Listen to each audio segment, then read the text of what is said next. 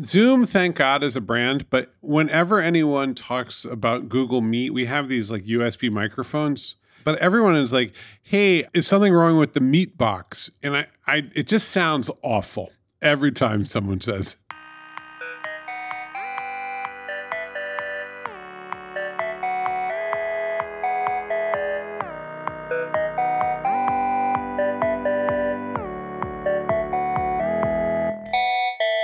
You know what I say, Rich? What do you say, Paul? Podcasts are funny because actually they're just meetings. They're just meetings that people record. That's not the most not flattering cool, thing right? in the world. No, it's not cool. But let's be transparent and honest. A podcast is a kind of meeting. It is a kind of meeting. If the person isn't alone, which I guess if they're alone, it's an audiobook.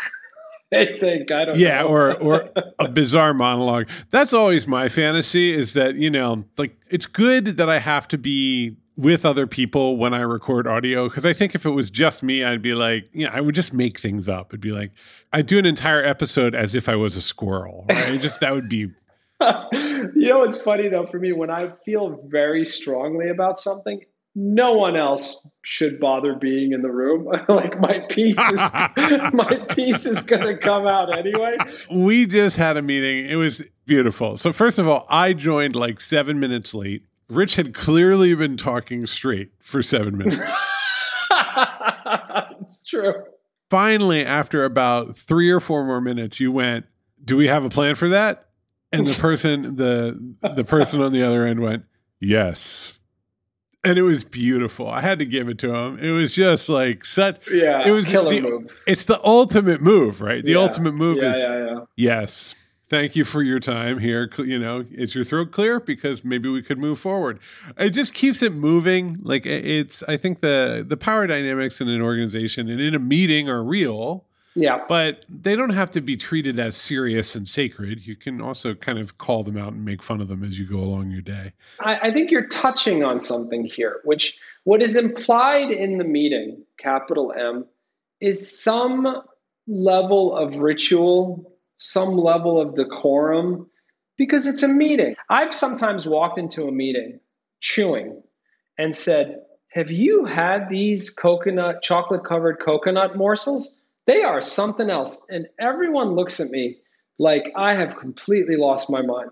And what I'm trying to do is inject a little bit of like just normal life into the meeting. This is actually something that people miss about you, which is that you bring the Bay Ridge out when you want to shake things up. Okay, this is a globally recognized podcast, Paul. So take a minute and tell people what bringing the Bay Ridge out even means. Richard doesn't actually communicate this outward about himself, but like you're a person with relatively sophisticated tastes. You're a lawyer. You're a very thoughtful person. You read a lot. You're very engaged with the larger intellectual world, right? Like museums and so on and so forth. PBS. Yeah, for real, right? Like there's 90% of the time I'll be like, "Have you ever heard about this documentary?" And you'll be like, "Yeah, I saw that like 5 years ago."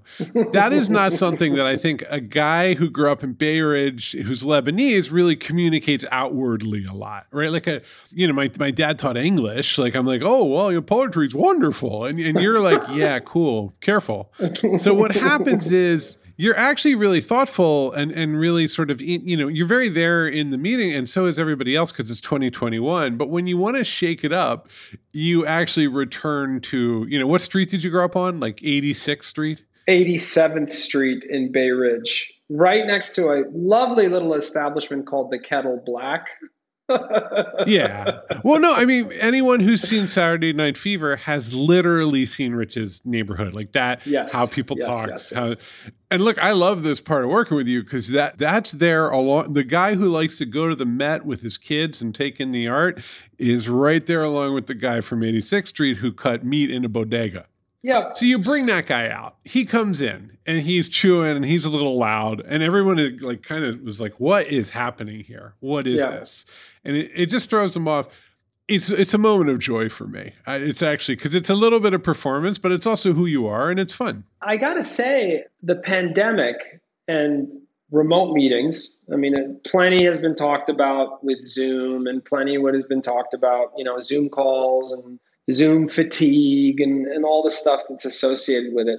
But for me, as someone who really believes in the twists and turns that come with collaborating and the spontaneity that comes with the conversation, it's been really missed. And I guess what I mean is this: when you compartmentalize all the interactions into essentially subject lines that have been assigned to half-hour increments. Project X update is 9 to 9:30. I can't come in there and talk about the latest season of Handmaid's Tale in that meeting. That's not what we're there for. And what this is speaking to, I think it's Bay Ridge. I think it's what I miss as someone who is a highly interactive type of manager that likes the dialogue, that likes the spontaneity of the dialogue. And I felt very boxed in. Boxed in is look at that as a title of the podcast, boxed in, Here's another observation, Paul. And tell me if you feel this too, because you sit, very close to where I sit, which is I'm so tired of getting presented to in this very tightly scripted setting. And it's the case, but look, I'm a senior leader at Postlight. I'm a co-founder of a company. This is your shot, man. It's like we're redoing, what do you call it when like a show comes back on Broadway? It's a revival of Annie. And we're recruiting, it's the casting call for The Orphan. And you've got 30 minutes to the sun will come out. I don't want that. I don't want it. And look, this is sounding really negative, but you got to understand where I'm sitting. It's been formalized in such a way that normal dialogue is dead. I can explain this. So first of all, I think most people are going to say, well, look, that's a natural artifact of growth. You used to be 20 people and you had, kind of everybody was friends. You went out and drank. You had good conversations and everybody was a peer. And now Postlight's almost 100 people and it's hierarchical and on and on and on. And so there's more structure and more things like that. I think there's some truth in that, obviously. And so of course you're going to get presented to. And of course you're going to get, people are going to perceive the difference between where they are in the organization and where you are and try to meet you, right? They keep trying to meet you. And here is where I think things are really complicated in any organization. I think remote work has made this more complicated. So the disciplines inside of a company are they're focused. They have clear metrics. They have reliable deliverables. I can say wireframes to anybody in design, engineering, or product, and everybody knows exactly what it means, who's capable of doing them, where they go, what tools you use. There can be an active conversation about how to make them most useful, but that is a thing that we understand how to make. And people think about that thing and they think about how long it takes and what it's going to, we literally extrapolate from wireframes, front-end components, so on and so forth, into time that it's going to take to get a project done. And then we put a money value on that. And we ask our clients to give us that money in exchange for the work. So that is the absolute DNA of a services firm. As we have grown, that's almost the platform of the company. It's almost the API. And I think in a really good way, saying we take it for granted can sound really reductive. In a really good way, we take that for granted. We know that the firm can do that work really, really well. But what's tricky is if somebody's in the disciplines, they feel that they want to advocate and communicate the discipline, right? That's their base of operations. You and I've been feeling this really profoundly lately. My base of operations was always, yes, I'm a writer and communicator, but the things I write and communicate about tend to be technology, engineering, and the change that those things bring. And so I keep my programming skills up just to kind of know what's going on. I feel that as we've gotten to a certain scale, it's more and more of a platform, what Postlight can do and what Postlight can build. We're building more and more products on top of that platform. And there's just a natural tension and distance that comes in. It feels like I'm working more and more with Postlight as an abstract thing because I can't go too deep anymore. And less with Postlight as this, I'm going to dive in on engineering and figure out what's going on over there, right? That is a big gap between what we do all day, which looks to a lot of people like talking and running our mouths and asking for things that don't have anything to do with the work they actually need to get done.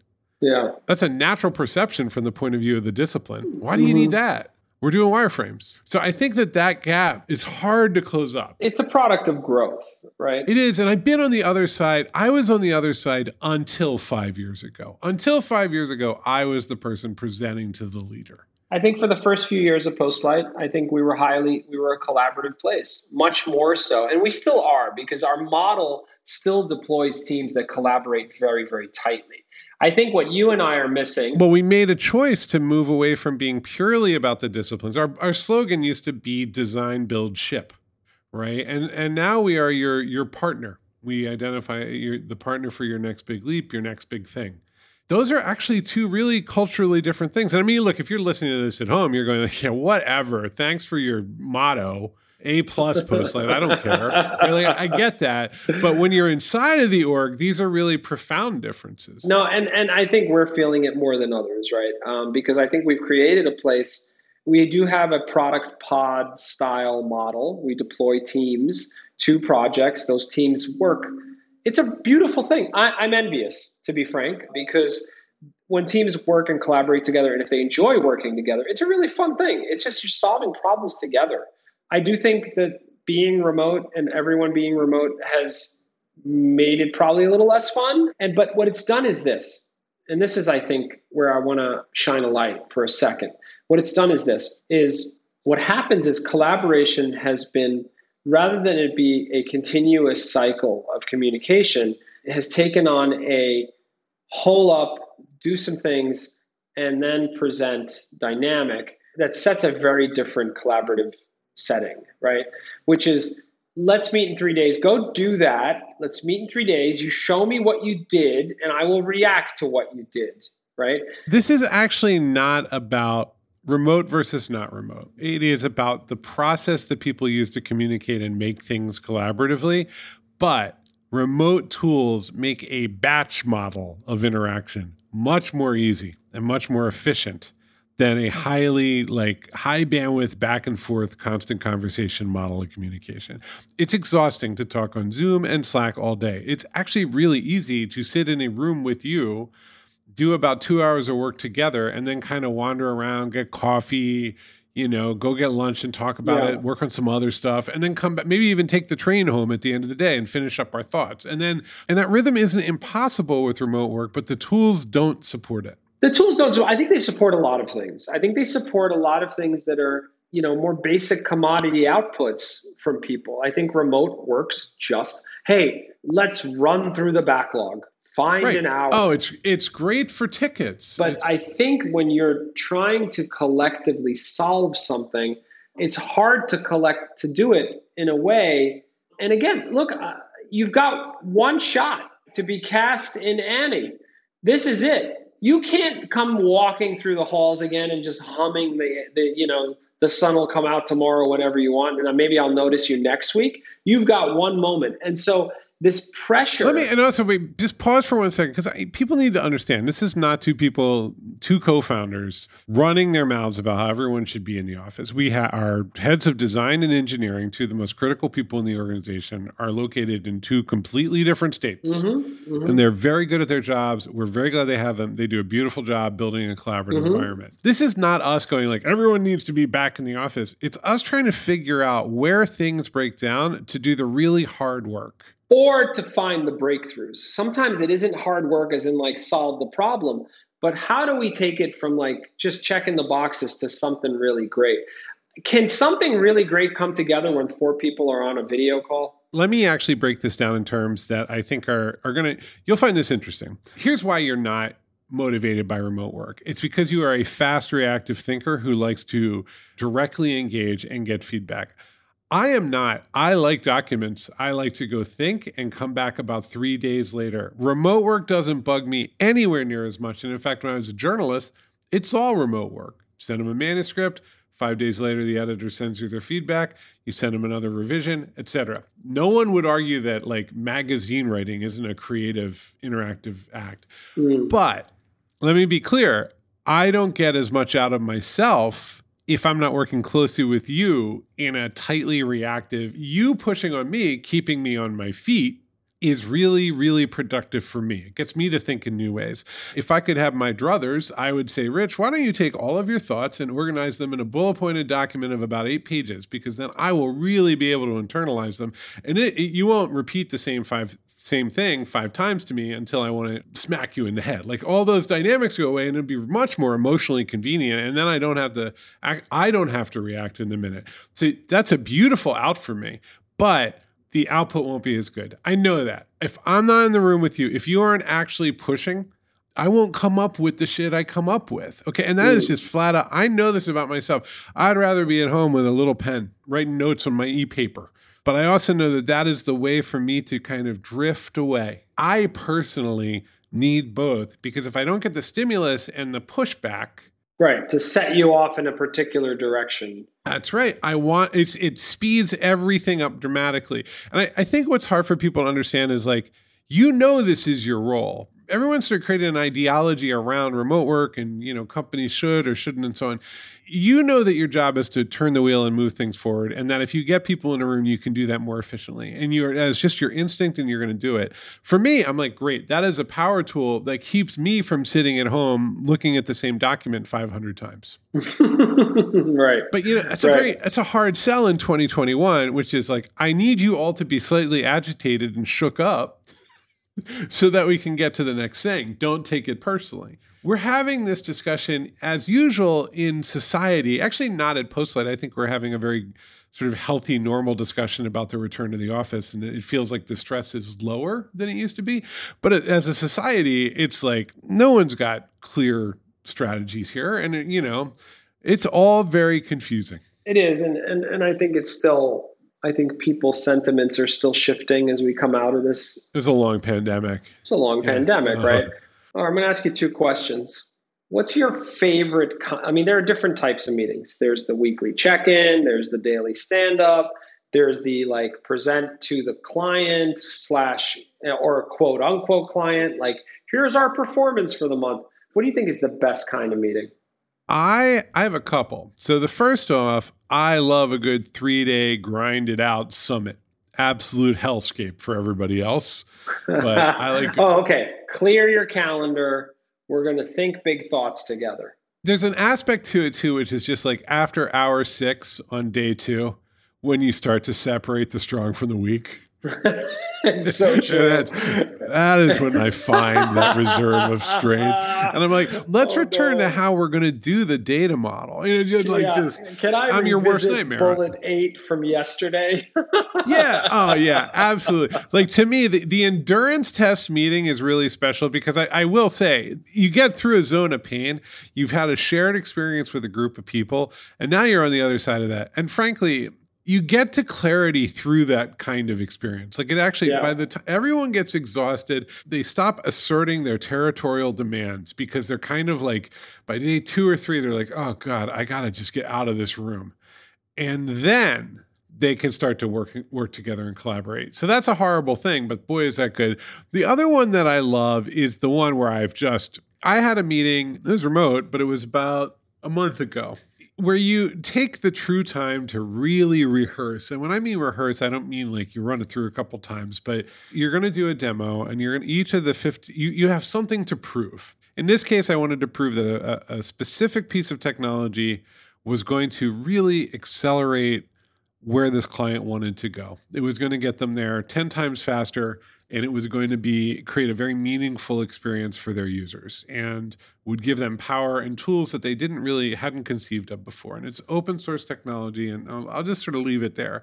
So I came up with a story, and I used open data, and I said, let me show you what happens when we take this data, put it into this tool, and give it back to you. There was a thing I was supposed to present. Here's how we're going to do it. And what I did instead is I took a step back, and I said, what is their mission? What are they trying to do?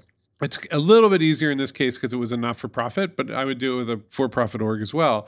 And I said, what is their mission? What story can I tell them? Because I really do see that this tool is going to make life a lot easier for them, but they're not technologists. There's about 20 steps that they haven't taken yet. You can take those 20 steps by putting up bullet points, or you can say, I'm going to tell you a story and I'm going to show you something. That is far more efficient. And at the end of the meeting, I had done that. They had said, good meeting. I understand what you were trying to do, and you did it. It's not this naked manipulation or anything. I'm literally like, I want to show you this because I want you to succeed, and I think this is good for your mission. And what they picked up from that is, Paul has internalized our mission. He takes our work very seriously. He saw a better way, and he wanted to communicate that to us. Now, it's their decision as to how they move forward, obviously. But they saw that commitment. And on the other side of that is a sense of just genuine work satisfaction. Like I did my job real good.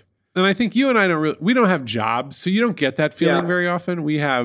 So just this moment of like, so those two, I blew it up and did something different, and we ground it out until there was no longer we were one collective human mass instead of any difference between us. The summit meeting, the offsite, the classic offsite.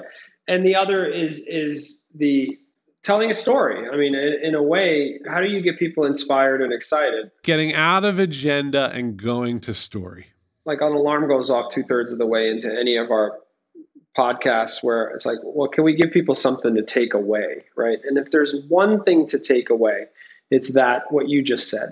How do I get you out of bullet points and drawn in to a story, right? And if you can do that, start with the bullet points. Have the agenda because people need to see the agenda. Let me throw that back to you. So you know how I would do it, which is I really think about it and I'm looking, and really for me, it's like align with the mission and the things that they care about every day, and then show them. I literally was like, I'll give you a specific, there was a data set we'd been talking about. And I'm like, I don't care too much about this, but I do care about these things. So I'm going to use that data instead. Right. And just like make yourself the user, show how you actually believe. And boy, do people listen. They perk up. You don't have to give them just what they ask for. Show them possibility. Yeah, I mean, what about you? Like, because you're right? Like, let's getting off of the agenda. What is the best way to do it? I like being in a setting where the outcome is uncertain. I have great news for you about climate change, by the way. Anyway, keep going. Meetings that are just sort of ritual and this sort of are just part of process are fine.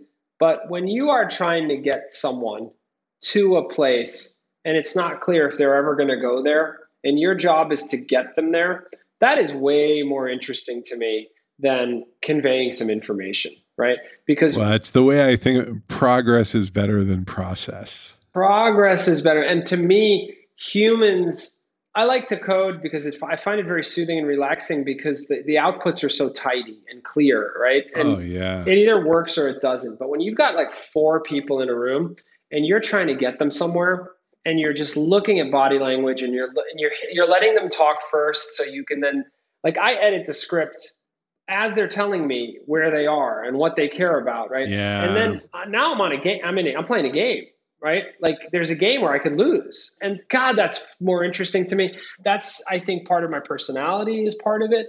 But I love the idea. I mean, you called it, which is like, how do I get you not just, I don't want to just persuade you. I want to get you somehow emotionally connecting to the most boring shit otherwise. Like, how do I get you interested and motivated? In any other setting, if I showed you the PowerPoint, you'd be like, oh, this is dry. How am I going to get you excited? That challenge. This is the superpower of the agency, right? And I feel that like we don't talk about this enough. Being genuinely excited about stuff that everyone else finds excruciatingly boring is an actual superpower. Absolutely. Absolutely. And look, that we're an agency, but I got to tell you, if you're talking to the VP of X or the VP of Y that's down the hall, it's the same challenge.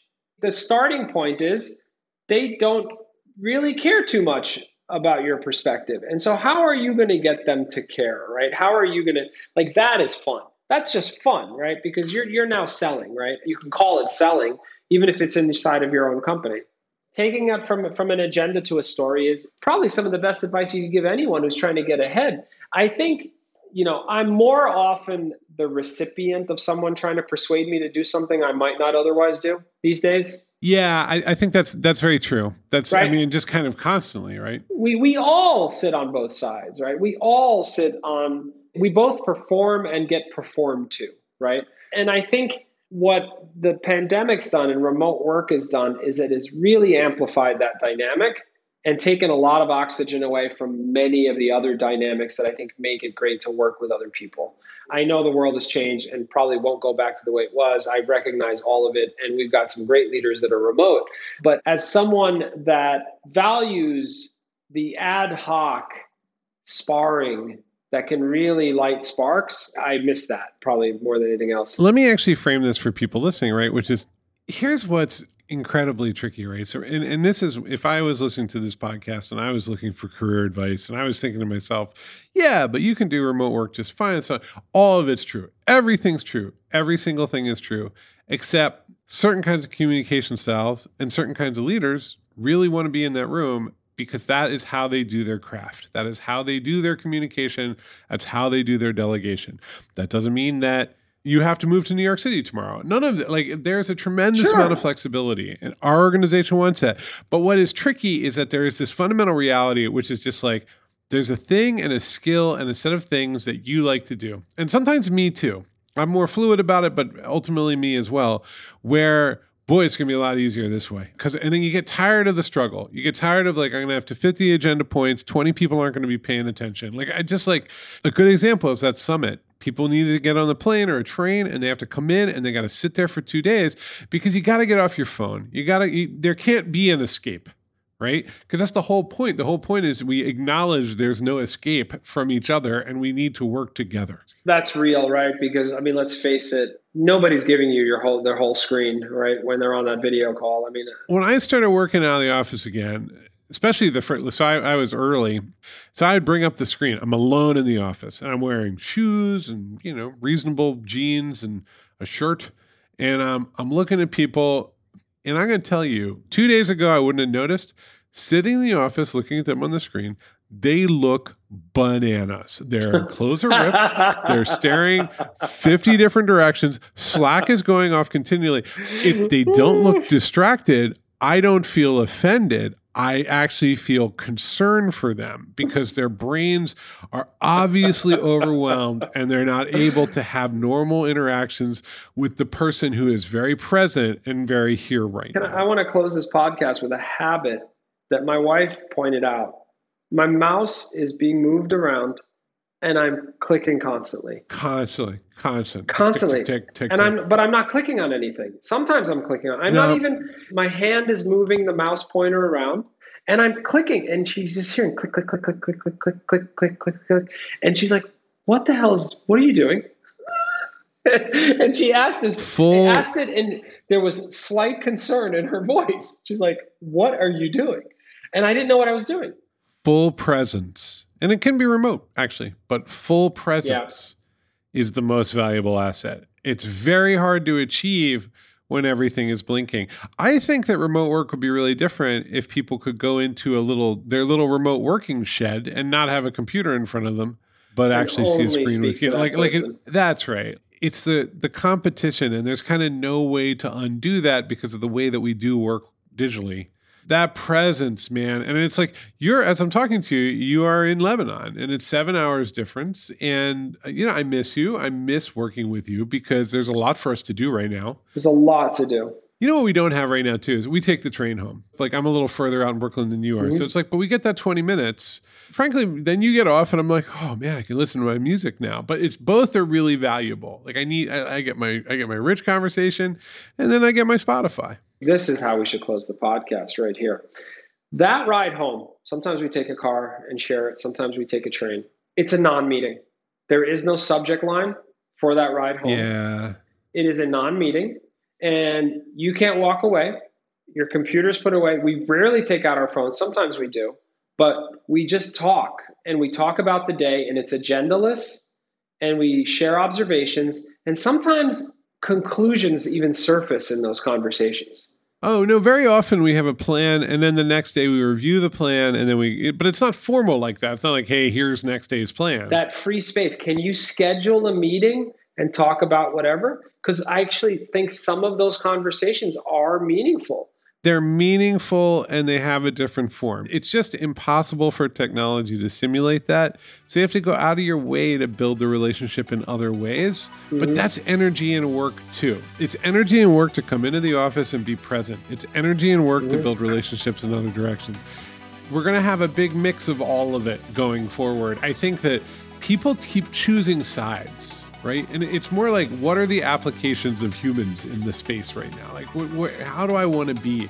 Paul, my co-founder and dear friend, We are the founders of Postlight. Our titles are changing a little bit. We're going to talk about that in a future podcast. Yes, they are. And we will talk about that in a future podcast. But check us out, strategists, product designers, etc. I don't have to tell you. Just check out postlight.com, man. Just the proof is in the pudding, which is a ridiculous phrase. But our pudding is high-end technology development. Maybe that's about like alcohol being in pudding, like that you poured booze in puddings back in, I don't know. I'm making Look things it up. up, Paul. Hello@postlight.com. We love questions. Give us podcast suggestions. Reach out. We love to talk. All right, everyone. Have a lovely week and take care of yourselves. Bye. Bye.